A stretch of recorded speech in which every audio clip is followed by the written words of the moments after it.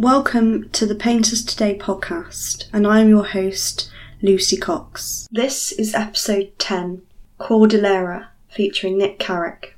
Nick lives and works in Brighton, Sussex. He studied at the Chelsea School of Art and Design and Coventry University and has exhibited at the Royal Academy Summer Exhibition, the Eagle Gallery and the Transition Gallery in London. You can follow him on Instagram at CarrickNick and on facebook.com/Painting Matters. Don't forget to like this final episode of 2018. Have a lovely Christmas and thank you for listening to Painters Today. For New Year episodes, please subscribe via SoundCloud, iTunes and Podbean. Follow me on Twitter and Instagram at 23 Carousels to receive updates, images, preview clips and more.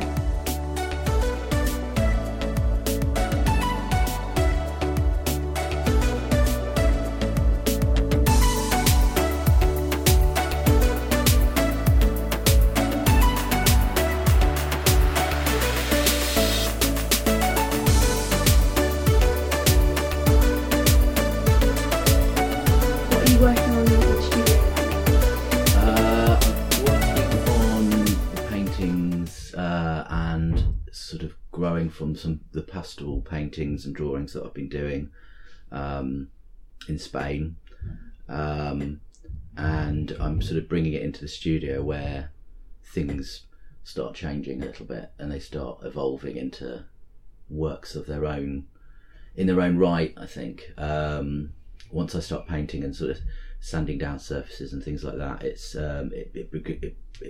brings a new element to the painting. Yeah. And how long have you been going to Spain? Is it Valencia? It's Valencian region, yeah. So it's a little village. It's an hour and 20 minutes from Alicante and Valencia, so it's in between those two. And it's a tiny little, very Spanish village, much the same as every other village in Spain.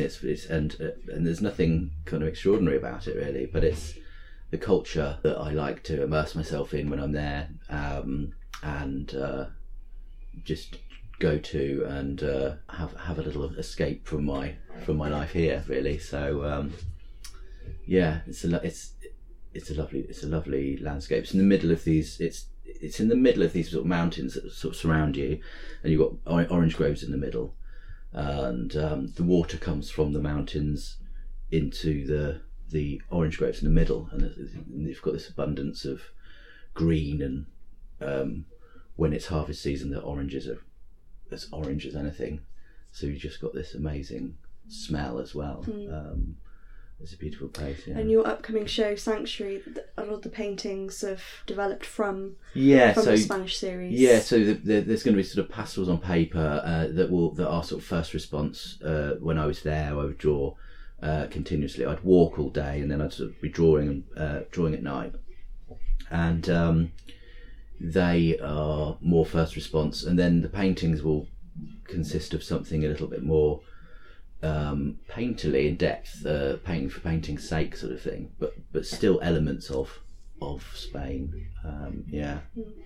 And what inspires you about that particular landscape? Is it multiple things?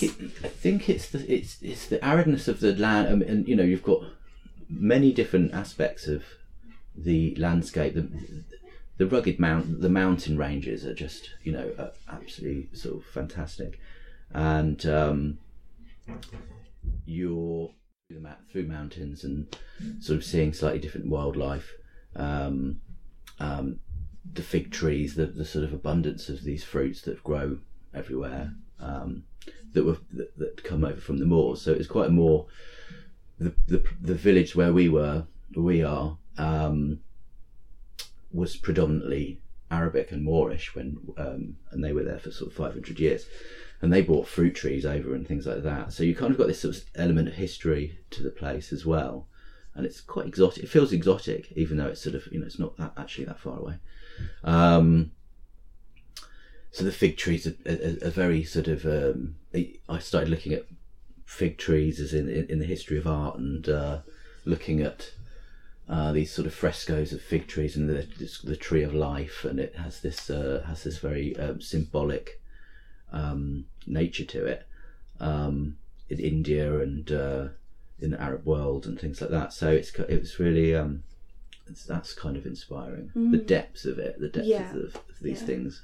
Yeah, and these 4 drawings on paper that you've got up in your studio that are framed, all of these have been worked from the Spanish series as well. Yeah. These are all sort of painting there rather than coming back and painting in the studio. So, but they're not. I'm not in the landscape painting them.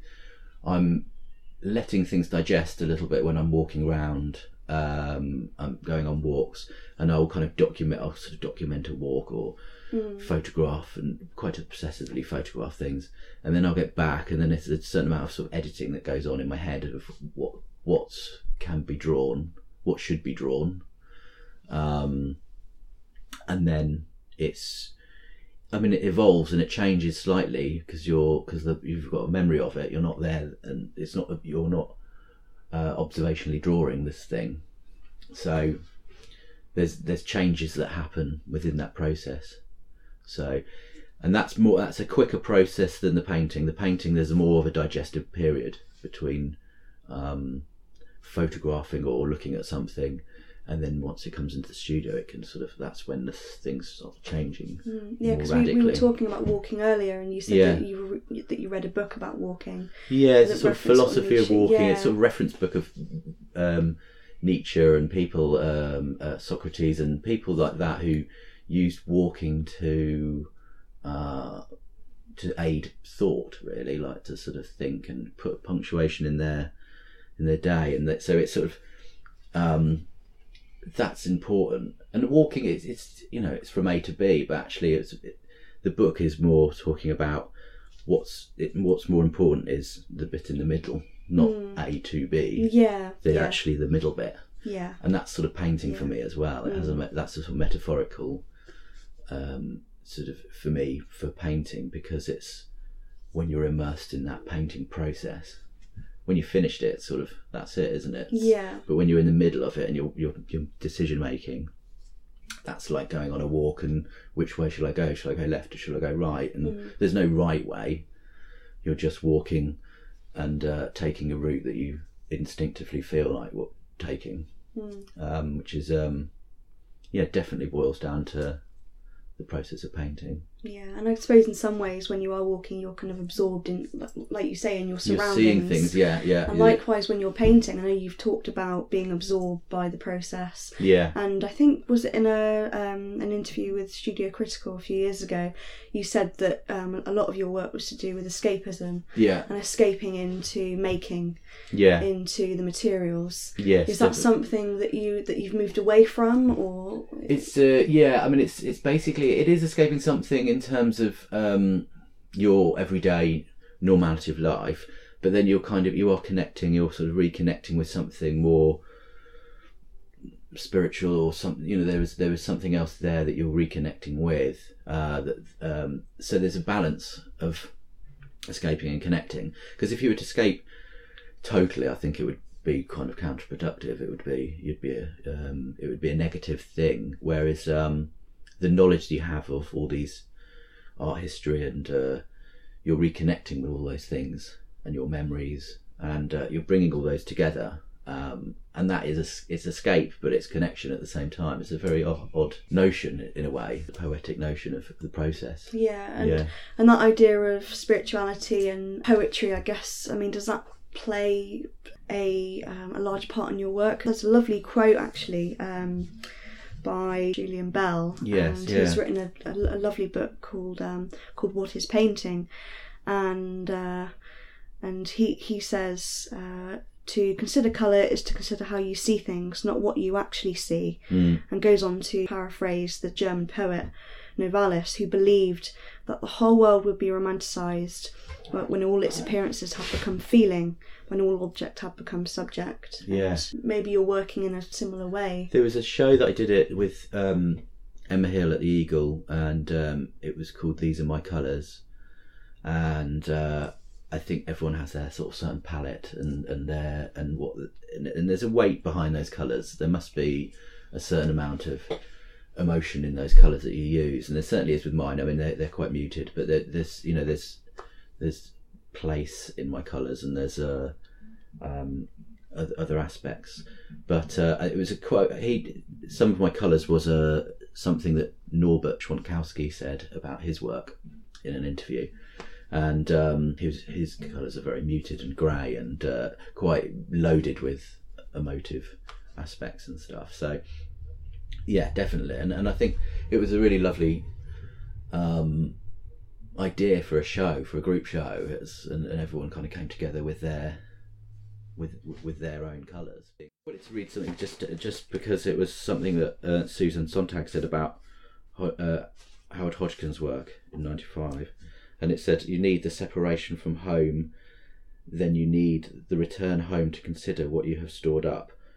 What is worth painting is what remains in and transformed by memory," which I just was quite taken aback by that, in terms of the escape and connection, what we were talking about there then. Yeah, because we mentioned Hodgkin earlier, and you were saying that he never painted, like when he went to India, he didn't paint when he was in India. He kind of came back into the studio, and then the memory, it was always the memory of the place rather than I think, observational drawing and painting is obviously, it's great, and in terms of the skill and draftsmanship and of that, but actually it's the memory that I'm more interested in, and how that memory can be discarded, or what sticks out. It's not always like a beautiful landscape. It can be just like a twig, or it's not the big things that are going, look at me. It's these it's the quieter things. It's the quieter, inconspicuous sort of element of these landscapes that sort of whisper to you rather than sort of shout out.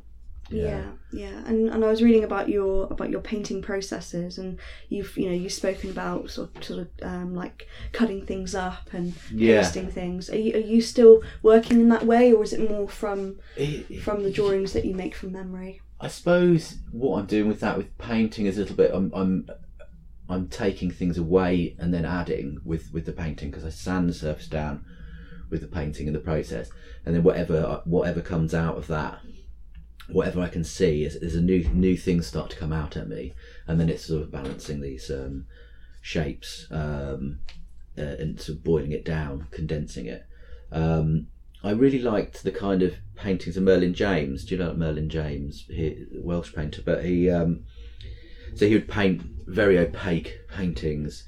1 minute he'd paint very quite light, and then it would be quite heavy and opaque and overly painted to such an extent. But he'd leave them in the studio for like years and years and years, and then he'd come back to them and add like a sort of collaging on top of these things.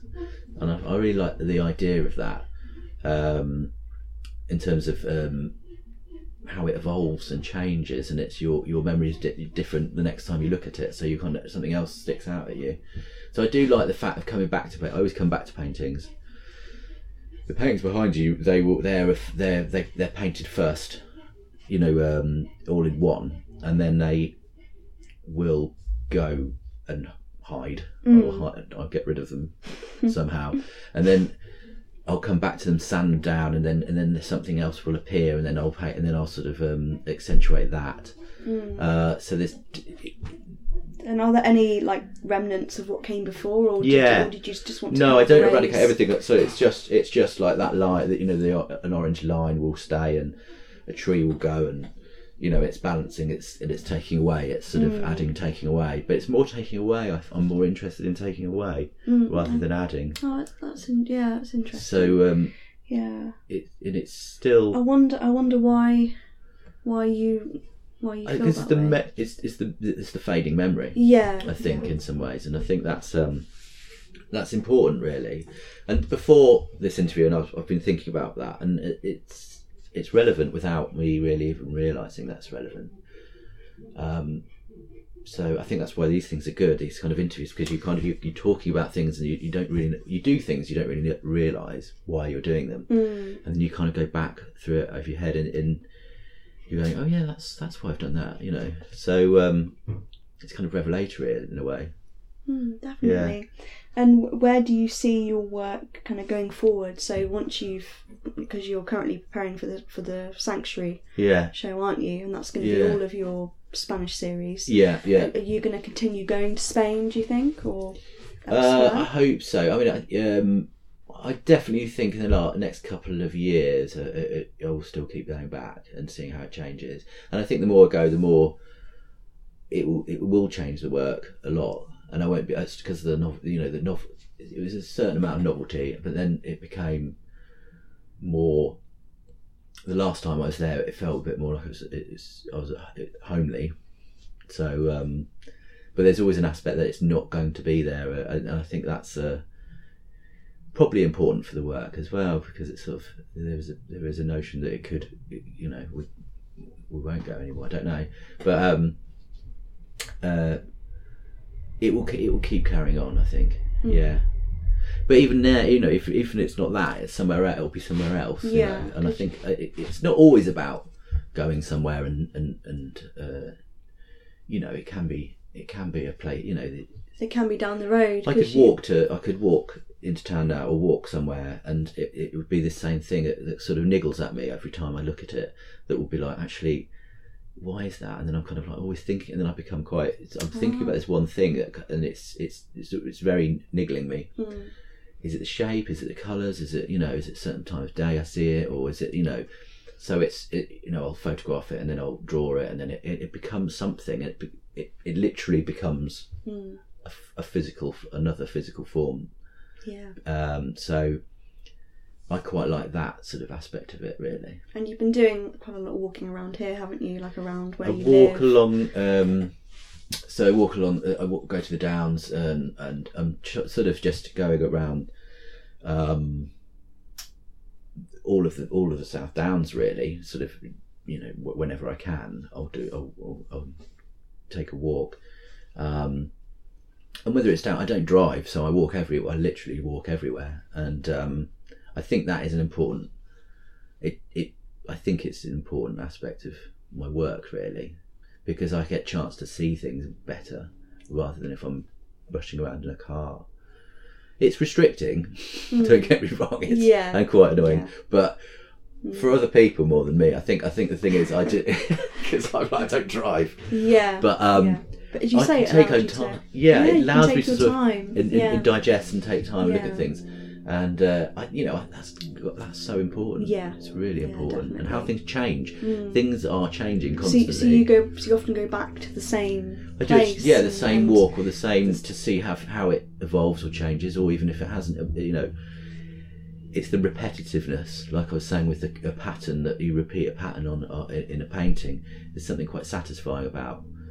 It's the same as a walk. If you're walking the same thing, but actually it's changing. Time of day or what season or whatever. There's something different in that place all the time. I suppose that's a bit like Spain. Going to Spain, it's changing. And going back and forth. Your mind is different. You're in a different frame of mind every time you take that walk or go to Spain. So you're documenting. You're not just documenting. You're documenting how you feel. And what you're seeing in a subjective way. So, and is there any area around here locally, except for the Downs, that you go back to again and again, or is it maybe a commute that you take every day? There's loads of things. I take photographs of the same thing over and over again, but it'll be like a wall, or there's a lovely wall. It's a brick wall, but it's a brick wall in Hove. But it's and it sounds insane, but it's got a lovely plaque on it. And it just reminds me of something.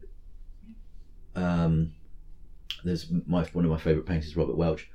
These very mundane things that would be painted in this kind of quite fast manner. Yeah.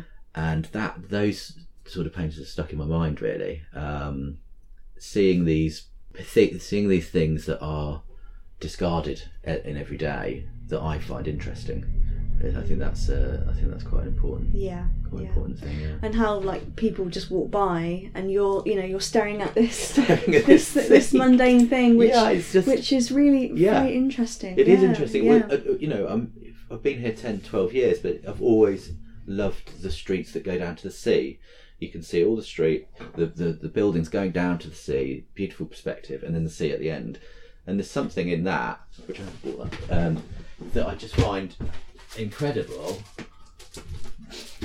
Oh yes. So it's abstract, but it's I just find it lovely, and it's satisfying. You know, it's simplicity, satisfaction out of simplicity. I think that's the key. I think from your practice in a way. I think so. Yeah. And you've spoken about simplifying the landscape, which you do in a way, like when you return to paintings and you layer over what was there before, and you're simplifying the landscape within your paintings. Essentially. Yeah, exactly. Yeah.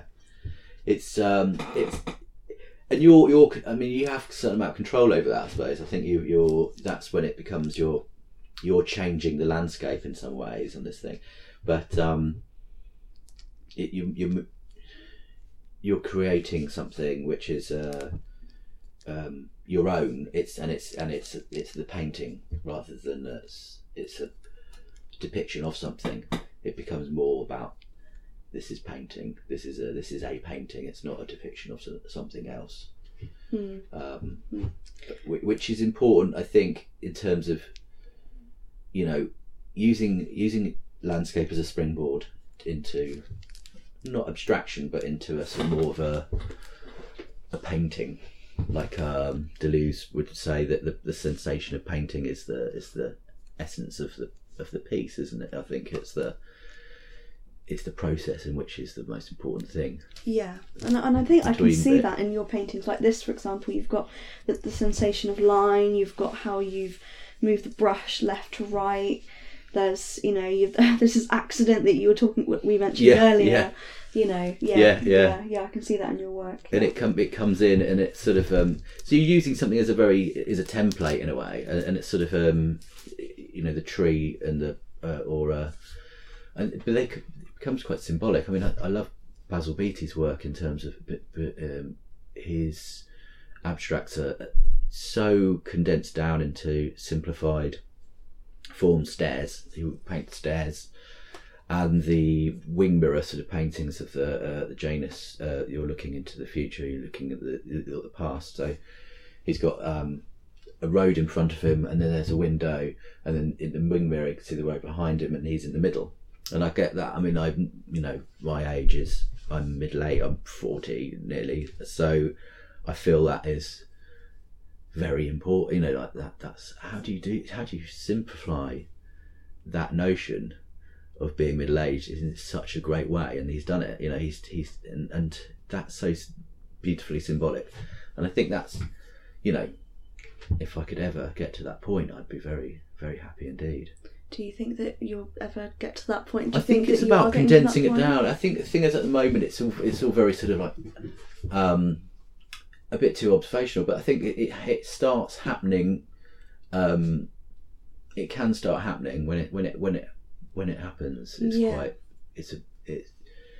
It just makes me feel quite satisfied.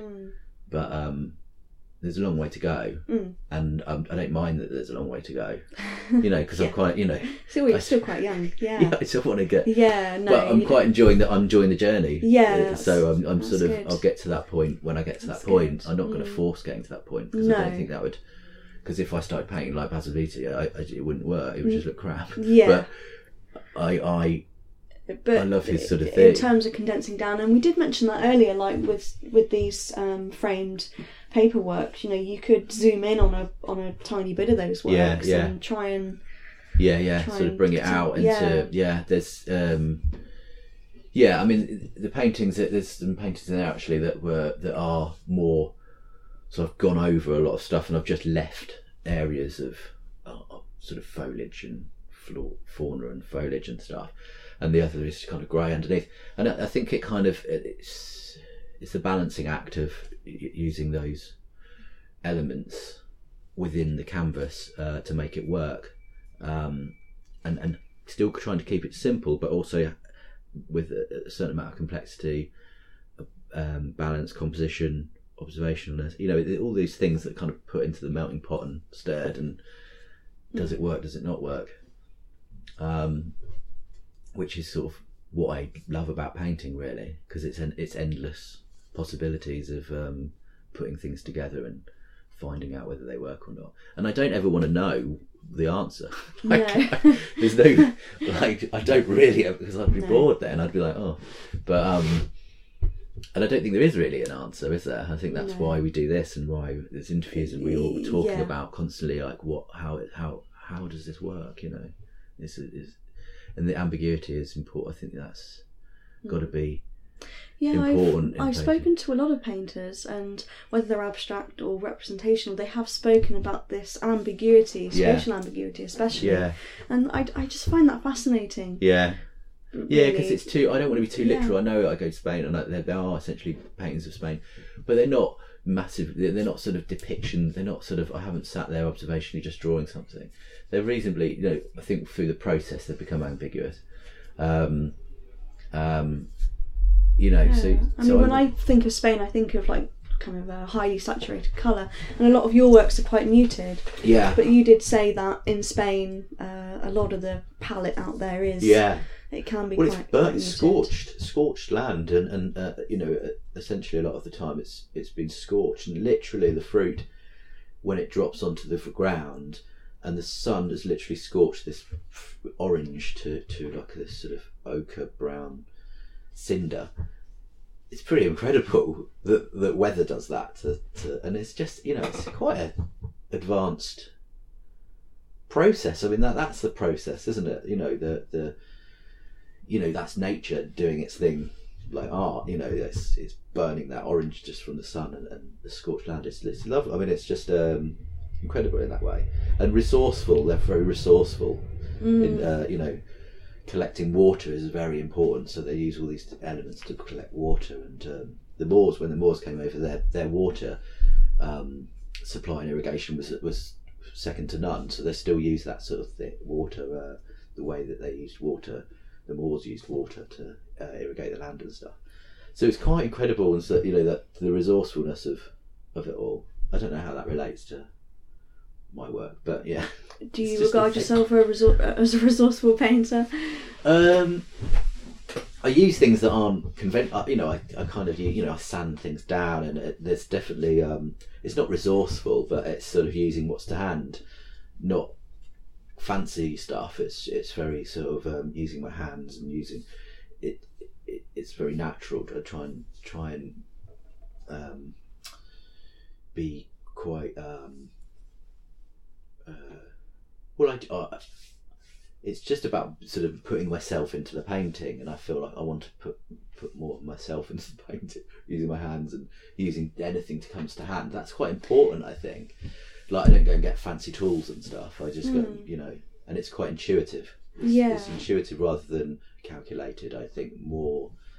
But there has to be an element of calculation and calculated risk. Oh, of course, and composition and things. Yeah. Balance, yeah. But I mean, you've got like a small collection of these little drawings on like bits of paper. Yeah. And I guess that's using what's to hand. Yes. And you were saying that, you know, you leave these bits of sort of paper in the studio, and then bits of like colour might drop on them, and then those drops of colour then inform the work later on. Yeah. That's important, and that's using the. I think it's using what you've got around you, but also you kind of know that there's a bit of paper on the floor that's got a bit of drawing on it, but you kind of go, you know, you're not deliberately pouring paint on it. If it happens, it happens. Yeah. And then you kind of like, you know, you're like, oh, that's quite nice. I like that, you know, and then you put it away, and then you come back to it in sort of a month's time, and you see something different in it. And I think that, you know, that keeps the fire alive, you know, because sometimes the fire can die down, you know, your inspiration can die down, so you've got these bits around you to sort of just perk you up and go. Ooh. And I'm regularly, I think as a kid I used to look through holiday snaps and or you know, photographs and things, and I always loved looking through photographs, and it was the memory of that. But now I look through my old work, and just to remind me of things that I forget, because you can get obsessed with one thing for ages, and it becomes boring, and then you sort of go, oh, what's next? So yeah, it's my source material. It's just source material, isn't it? And how far back do you go in terms of your your archive? I did get rid of. I mean, I used to cut paintings up, like I said, I think ages ago, and I kept lots of shapes and things and stuff like that, and it was literally getting to the point where it looked like it was a hoarding sort of situation. So it's like there was bags and bags and bags of this stuff. Painter. Yeah. And then I did make an installation out of in a gallery in Brighton actually, and I made an installation out of all the cut up pieces, and I made like the sea out of all these different cut up bits of canvas, and it was this sort of high tiered sort of effect on of all this cut up paper, and it was roundedly cut and looked like the sea. And then I just got rid of it, binned it all. I would have kept it, but it was just getting too much, and space now is of a premium. So unfortunately, in a way, I got rid of it. I feel quite bad. Yeah. But and in terms of archive, what was your work like before you went to Spain? Were you still going, like walking and going to place? Was your work to place? It's always been at places. I suppose what I think from childhood we've always, had a yearly holiday or whatever as a child, and that has stayed with me. And I think when I say about the escape thing, it felt like when I was a child and my parents we'd go away, and it felt like a relief to be on holiday or just to go anywhere, and just it's that. And I think it's quite a universal. We all go to places to relax or to put our feet up, and it turns out the place that we go to sometimes not always a relaxing. You go to a city and it's kind of like crazy. You don't know where anything is, and it's like what. So we'd go to this place we used to go to Lanzarote all of the time, the same place. And I remember just when I was probably about 10, old enough to be on my own, I'd go in the sea and body surf in the sea all day. I'd just spend all day in the sea, and that was my thing. I don't know, that was sort of and I kind of sussed out the sea, and I'd like work out the waves, and if you get that wave you're gonna hurt yourself kind of thing, and I'd learned the hard way through that. And so the waves started to become quite, I don't know, I can relate it back to sort of painting in a way, or something where it was something quite creative that I could do that wasn't conventional, and it was my little thing that I did. So that was my place of sanctuary at that time, I suppose. So I've always had that thing where you sort of you do something, and it's on your own solitary sort of thing that makes you feel comfortable and calm. So, and the sea and the water, swimming is very important to me. I still swim now, and swim in the sea in the summer every day, or if it's warm enough. So swimming's massively important to my sort of, I don't know. Do you think that swimming kind of connects to your practice in any way? Well, it's walking, swimming. It's those sorts of things that punctuates the day. It's sort of it can put space in your day where you can reflect and think, and those times are important. I think you've got to sort of take time for yourself to sort of let the dust settle and just sort of think about things and think of how and work things out. And that's how I do that. I do it through light exercise, not heavy exercise. Swimming or walking, it's quite, they're quite, you've got time to sort of reflect and think in those sorts of things. Do you ever listen to music when you're walking? I can, I do. But I do love to sort of listen to nature now. I used to listen to a lot of music.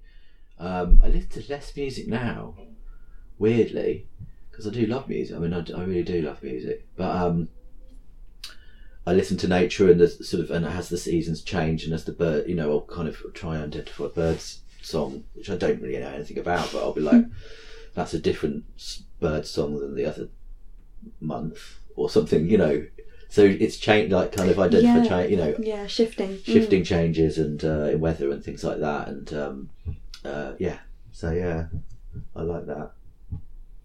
And which artists have inspired you over time? So I think, in terms of down. I was fascinated with. I started showing a bit with Emma Hill at the Eagle, and she introduced me to people like Robert Welch at APT Studios, and a lot of them they're sort of abstract in some ways, but Marley Morris and Basil Beatty and people like that. Stephen Chambers, Tom Hammock. They're not abstract, but they have a kind of emotive aspect to their work. So Tom Hammock kind of become a really good sort of important mentor for me in the past. And he invited me to Newfoundland for a month back in 2006 for an art residency there. So I went to Newfoundland for a month on my own, and that was amazing. It was just it was very, very sparse, rugged mountain sort of mountain. It's on the sea. It's a tiny island, but the sea's quite fierce, and it's the people there are quite sort of rugged and it was just a beautiful place, very isolating. So I painted there for a month at this place, and Tom had done some work from there before. So that was, that obviously sparked me into this going places notion. So he's been a massive influence on me, really, Tom. So I mean, I was really into sort of when my work was a little bit more muted. Norbert Schwankowski's dark palette, grey palette, and people like Rene Daniels and Raoul de Kaiser and people like that, and they would like the essence of something, like trying to find the essence of something, simplifying it. But as I've gone into these travels, people like Howard Hodgkin, maybe. Howard Hodgkin, definitely, and his using the use of memory. Peter Doig, that sort of Chris O'Feely, the Trinidad and Tobago sort of influence. Van Gogh and Gauguin, the Arles thing, and I love, there's a new film coming out of that. Oh, is there? Oh, right, okay. That'll be interesting to see. Really interesting, yeah. And I think that's. Artists have always sort of gone. I think you kind of look back in the history of art, and they've all artists have always escaped to blank places. Yeah. He wanted to escape to find sanctuary in a way. Yeah. Craxton and they went to Greece, and they had a little community in Greece where they would paint. Minton would go to. I think he was going to. I don't know what country he went to now, but there was a documentary on him the other night, and he was sort of around when Bacon and everyone was around, and they were painting sort of post-war England, and he went off doing stuff more sort of exotic landscapes, and kind of got a bit forgotten about, really. And and I hope that's not the case for me. But because I don't know, in terms of history of art, if you're seen as you're there in the midst of this post-war, you're painting what you see in front of you. It's quite heroic. And if you escape, you're kind of like escaping and you go and paint something exotic, like that's what is that seen as? Yeah, it's not heroic. Yeah, not heroic enough. Yeah, but anyway, yeah. Yeah, and of course you had the Bloomsbury set, who had a big house down here somewhere, wasn't it? Charleston. It's Charleston. Off. In Firle, so it's off Lewis, near Lewis there. I have been there a couple of times. It's beautiful, it's lovely. Down there. It's lovely. Yeah. I really like it around there. Yeah, so all of that's a mixture, really. Put all that in a pot, and that's sort of how my work comes about in a way. But Bomberg went to Spain, I think, and he painted Ronda and the south quite a lot, and. Obviously, I love Roger Hilton's work, actually, and his sort of modern, sort of late kind of documenting drawings that he did with the acrylics on. He did gouache on paper, and they were very kind of cartoony in some ways. But then he'd just write. There's a wonderful book called Night Letters, which I really want, from Roger Hilton Night Letters, I think it's called, and it's all the, so he couldn't get out of bed because I think he drank a lot of whiskey, but he towards the end of his life he had gouache on in his bed, and he was sort of drawing these cartoony things, but then he'd write messages to his wife, and messages like shopping lists on them as well and stuff, and chance happenings happening on these pieces of paper. So I kind of like relate that back to what's happening with my paper, works on paper a little bit. But do you do like little notes? I do notes and that, yeah. So I do. I mean, I write quite random things really, and they become, everything becomes my life becomes entwined in it all. So I've kind of like, so I have a quote from something, and then a drawing, and then I'll have people to look at, and and then there'll be an odd shopping list on there or something like that. Yeah, we're just looking at Nick's notebook, and he's got like little notes and things. And so when you're out and about, you might it just feels down. Part of it. It just feels all part of it. I think in some ways it's part of the process, and I think the thing is, you don't just do art. You are. I think it is part. It's everything really. So it becomes all of you, not just part of you. So it kind of, I like that. I like that aspect of it all, and it's all in one place. And I like the fact that it can get lost, and then it'll be refound, or maybe one day someone will find it and go, what's this? I'd like that. You know what you should do? You should bury it, like you should get one of these tubes. Yes, I don't know if you've heard about these stories where people put these like artifacts and little bits in like a tube, and then they bury it in the hope that that like 200-300 years later that somebody would maybe you could do that. Maybe you could roll up some of your drawings and put them into like a brilliant. I'd love to do that. I might do that. I think the thing is the works on paper, only since I've been trying to put work together for this show, and it's going to be like there's a studio sale and things like that, so that I want things to sort of and the works on paper are more personal to me, and I'm going to find them harder to part if people go, oh, I like this, can I buy that? It'd be harder for me to sort of part with that than a painting. Painting, it's not as personal because it's become its own thing. It's not a memory anymore. It's like a sort of it's a painting in its own right. But these drawings are first responses of places or people or things. Yeah, I mean, in some ways it's a bit like, well, for you, as a painter, painting from memory, it's almost like you're giving away your family photographs or your possessions and all that. Yeah, it is a bit like that. And I've only just started to see them as a work in their own right, because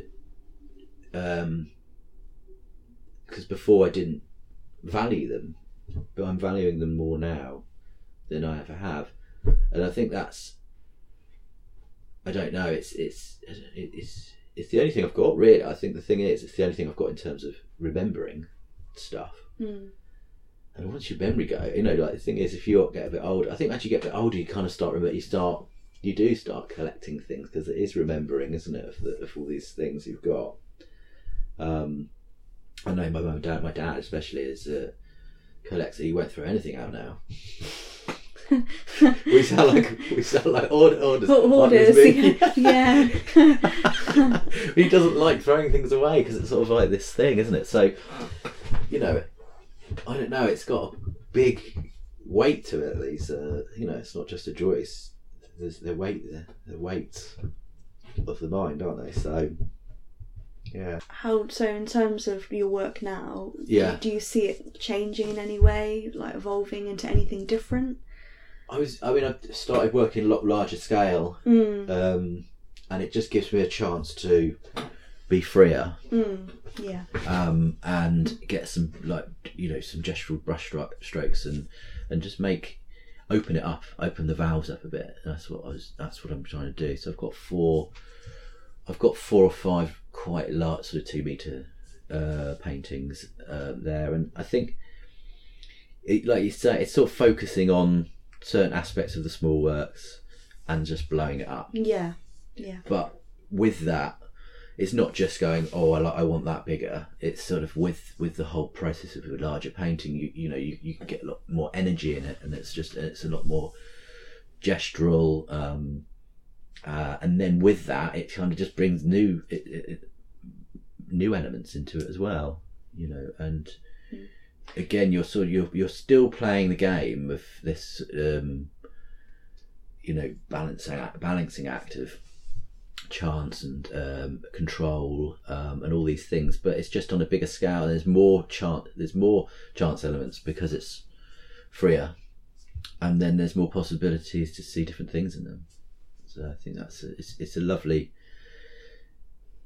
it's a lovely thing to do, to paint large. I mean, I painted small for so long, and then it was almost revelatory when I went painted large again after a while of painting small, and I felt a lot more liberated. Yeah. And you can really kind of get involved in the medium of paint when you paint large scale, can't you? As well? Yeah. So it becomes almost like an expression of the movement of the brush and so on. Whereas you can't really do that with small work. Not really, no. Yeah. No, it's I want to develop the pastel drawings. For me, are good because they're spontaneous and they're quite quick and easy and sort of freer, and use your fingers and smudge it and stuff like that. And to do something a bit of a larger scale with the pastels would be a nice thing, because you can get this quite nice effect of the there is something very painterly about they're these painterly, drawings, yeah. actually. They are very painterly. I mean, to me, they're more like paintings, I think, than drawings. They feel like paintings, don't they? Yeah. They do. And they're piercing. You get that piercing colour, and you can go over a colour with oil paint. You have to wait until it dries, and then you kind of, there's a lot of things that are restricting, whereas with pastel it's not restricting, and you can get something out. You can get a message. You can get a message across quicker, really, with pastels. Whereas painting, it sort of takes a bit of time. I started using acrylic a bit, but it was, and that dries quicker, so you can sort of start working on top of it a bit more. And you can add sort of mediums to it to kind of change the opacity or the the texture of the the medium as well. And it's always, as surface is really important to me. So like painting upon a surface, and to create a surface with acrylic, the sanding down that I do, and then painting on top of that is a quicker thing, which is not always a good thing, because the waiting time with oil is a nice wait. It makes you patient, and I guess it forces allows patience. And it allows you to return to the work. And that forms a large part of your practice, I think. Yeah, and that's important to have a different opinion when you come back to it, and you're kind of going, what I was going to do before was a spontaneous act, and I'm quite glad I didn't do that now. And you kind of think, you're more thinking on a more sort of mature manner, rather than just sort of going straight in there and And your show opens, doesn't it? Is it on Friday it opens? Yeah. Friday's the opening. Yeah. Friday. So it's just drinks, and the ones that aren't framed I'm gonna sort of clip up along the wall, but and it's here in your studio, isn't it? So I'm going to have some stuff in here, and then obviously mainly in the house, but it's exciting because the house has been being ripped apart and rebuilt over the last 3 months, and it's a lot more of an open space in there. It's a lot more light going. It just feels a lot more. It feels a lot more freer and lighter and optimistic. And I think that's kind of how my work's it's become more optimistic. There's more of a light at the end of the tunnel, whereas I think with the more muted grey stuff I couldn't see a sort of light at the end of the tunnel. So it's very weird. But with these, there's just a lot more sort of lighter, freer sort of feel to them, which is what I'm kind of going for at the moment. Yeah. And do you have any other projects besides your show? Have you got any upcoming shows? I do curate a show called A Promised Land, a group show, a couple of years ago, and it was about it's about optimism and sort of the promised land, that this sort of notion of a promised land, really. And I invited people to sort of give what their promised land was, or what they thought it was, and they brought paintings in and stuff, and it was quite that was a nice show. So I want to do something about the sea, all at sea, or sort of like Lost at Sea or something like that, or like a sea painting, like a sea themed show. I would like that. That sounds interesting. Yeah, because we live essentially, we're on an island, aren't we, in the middle of the sea, and it feels more like that than ever now. Yeah, it's a very topical time. Yeah, so it's and the sea's obviously got very rich in history, and I'm in Hove in Brighton, so it's sort of, it's quite fitting in a way, and trying to make it a non there's a lot of bad sea paintings, but there's a lot of amazing sea paintings, and I think especially if you live here in Brighton, you see quite a few bad paintings of the sea, but actually I want them to be really good. And people get artists together that I really admire, and sort of see how they depict that title, really. It sounds really exciting, and there's a lot to go on that, and you could really push it in so many different directions. Yeah, exactly. Yeah, I think it's got a lot in it. It's not just sort of it can be seen in many different ways. Yeah. Oh, that sounds very exciting. Yeah. Well, thank you very much. Thank you very much. Really enjoyed. Thank you. And good luck with your show. Thank you very much. You're welcome.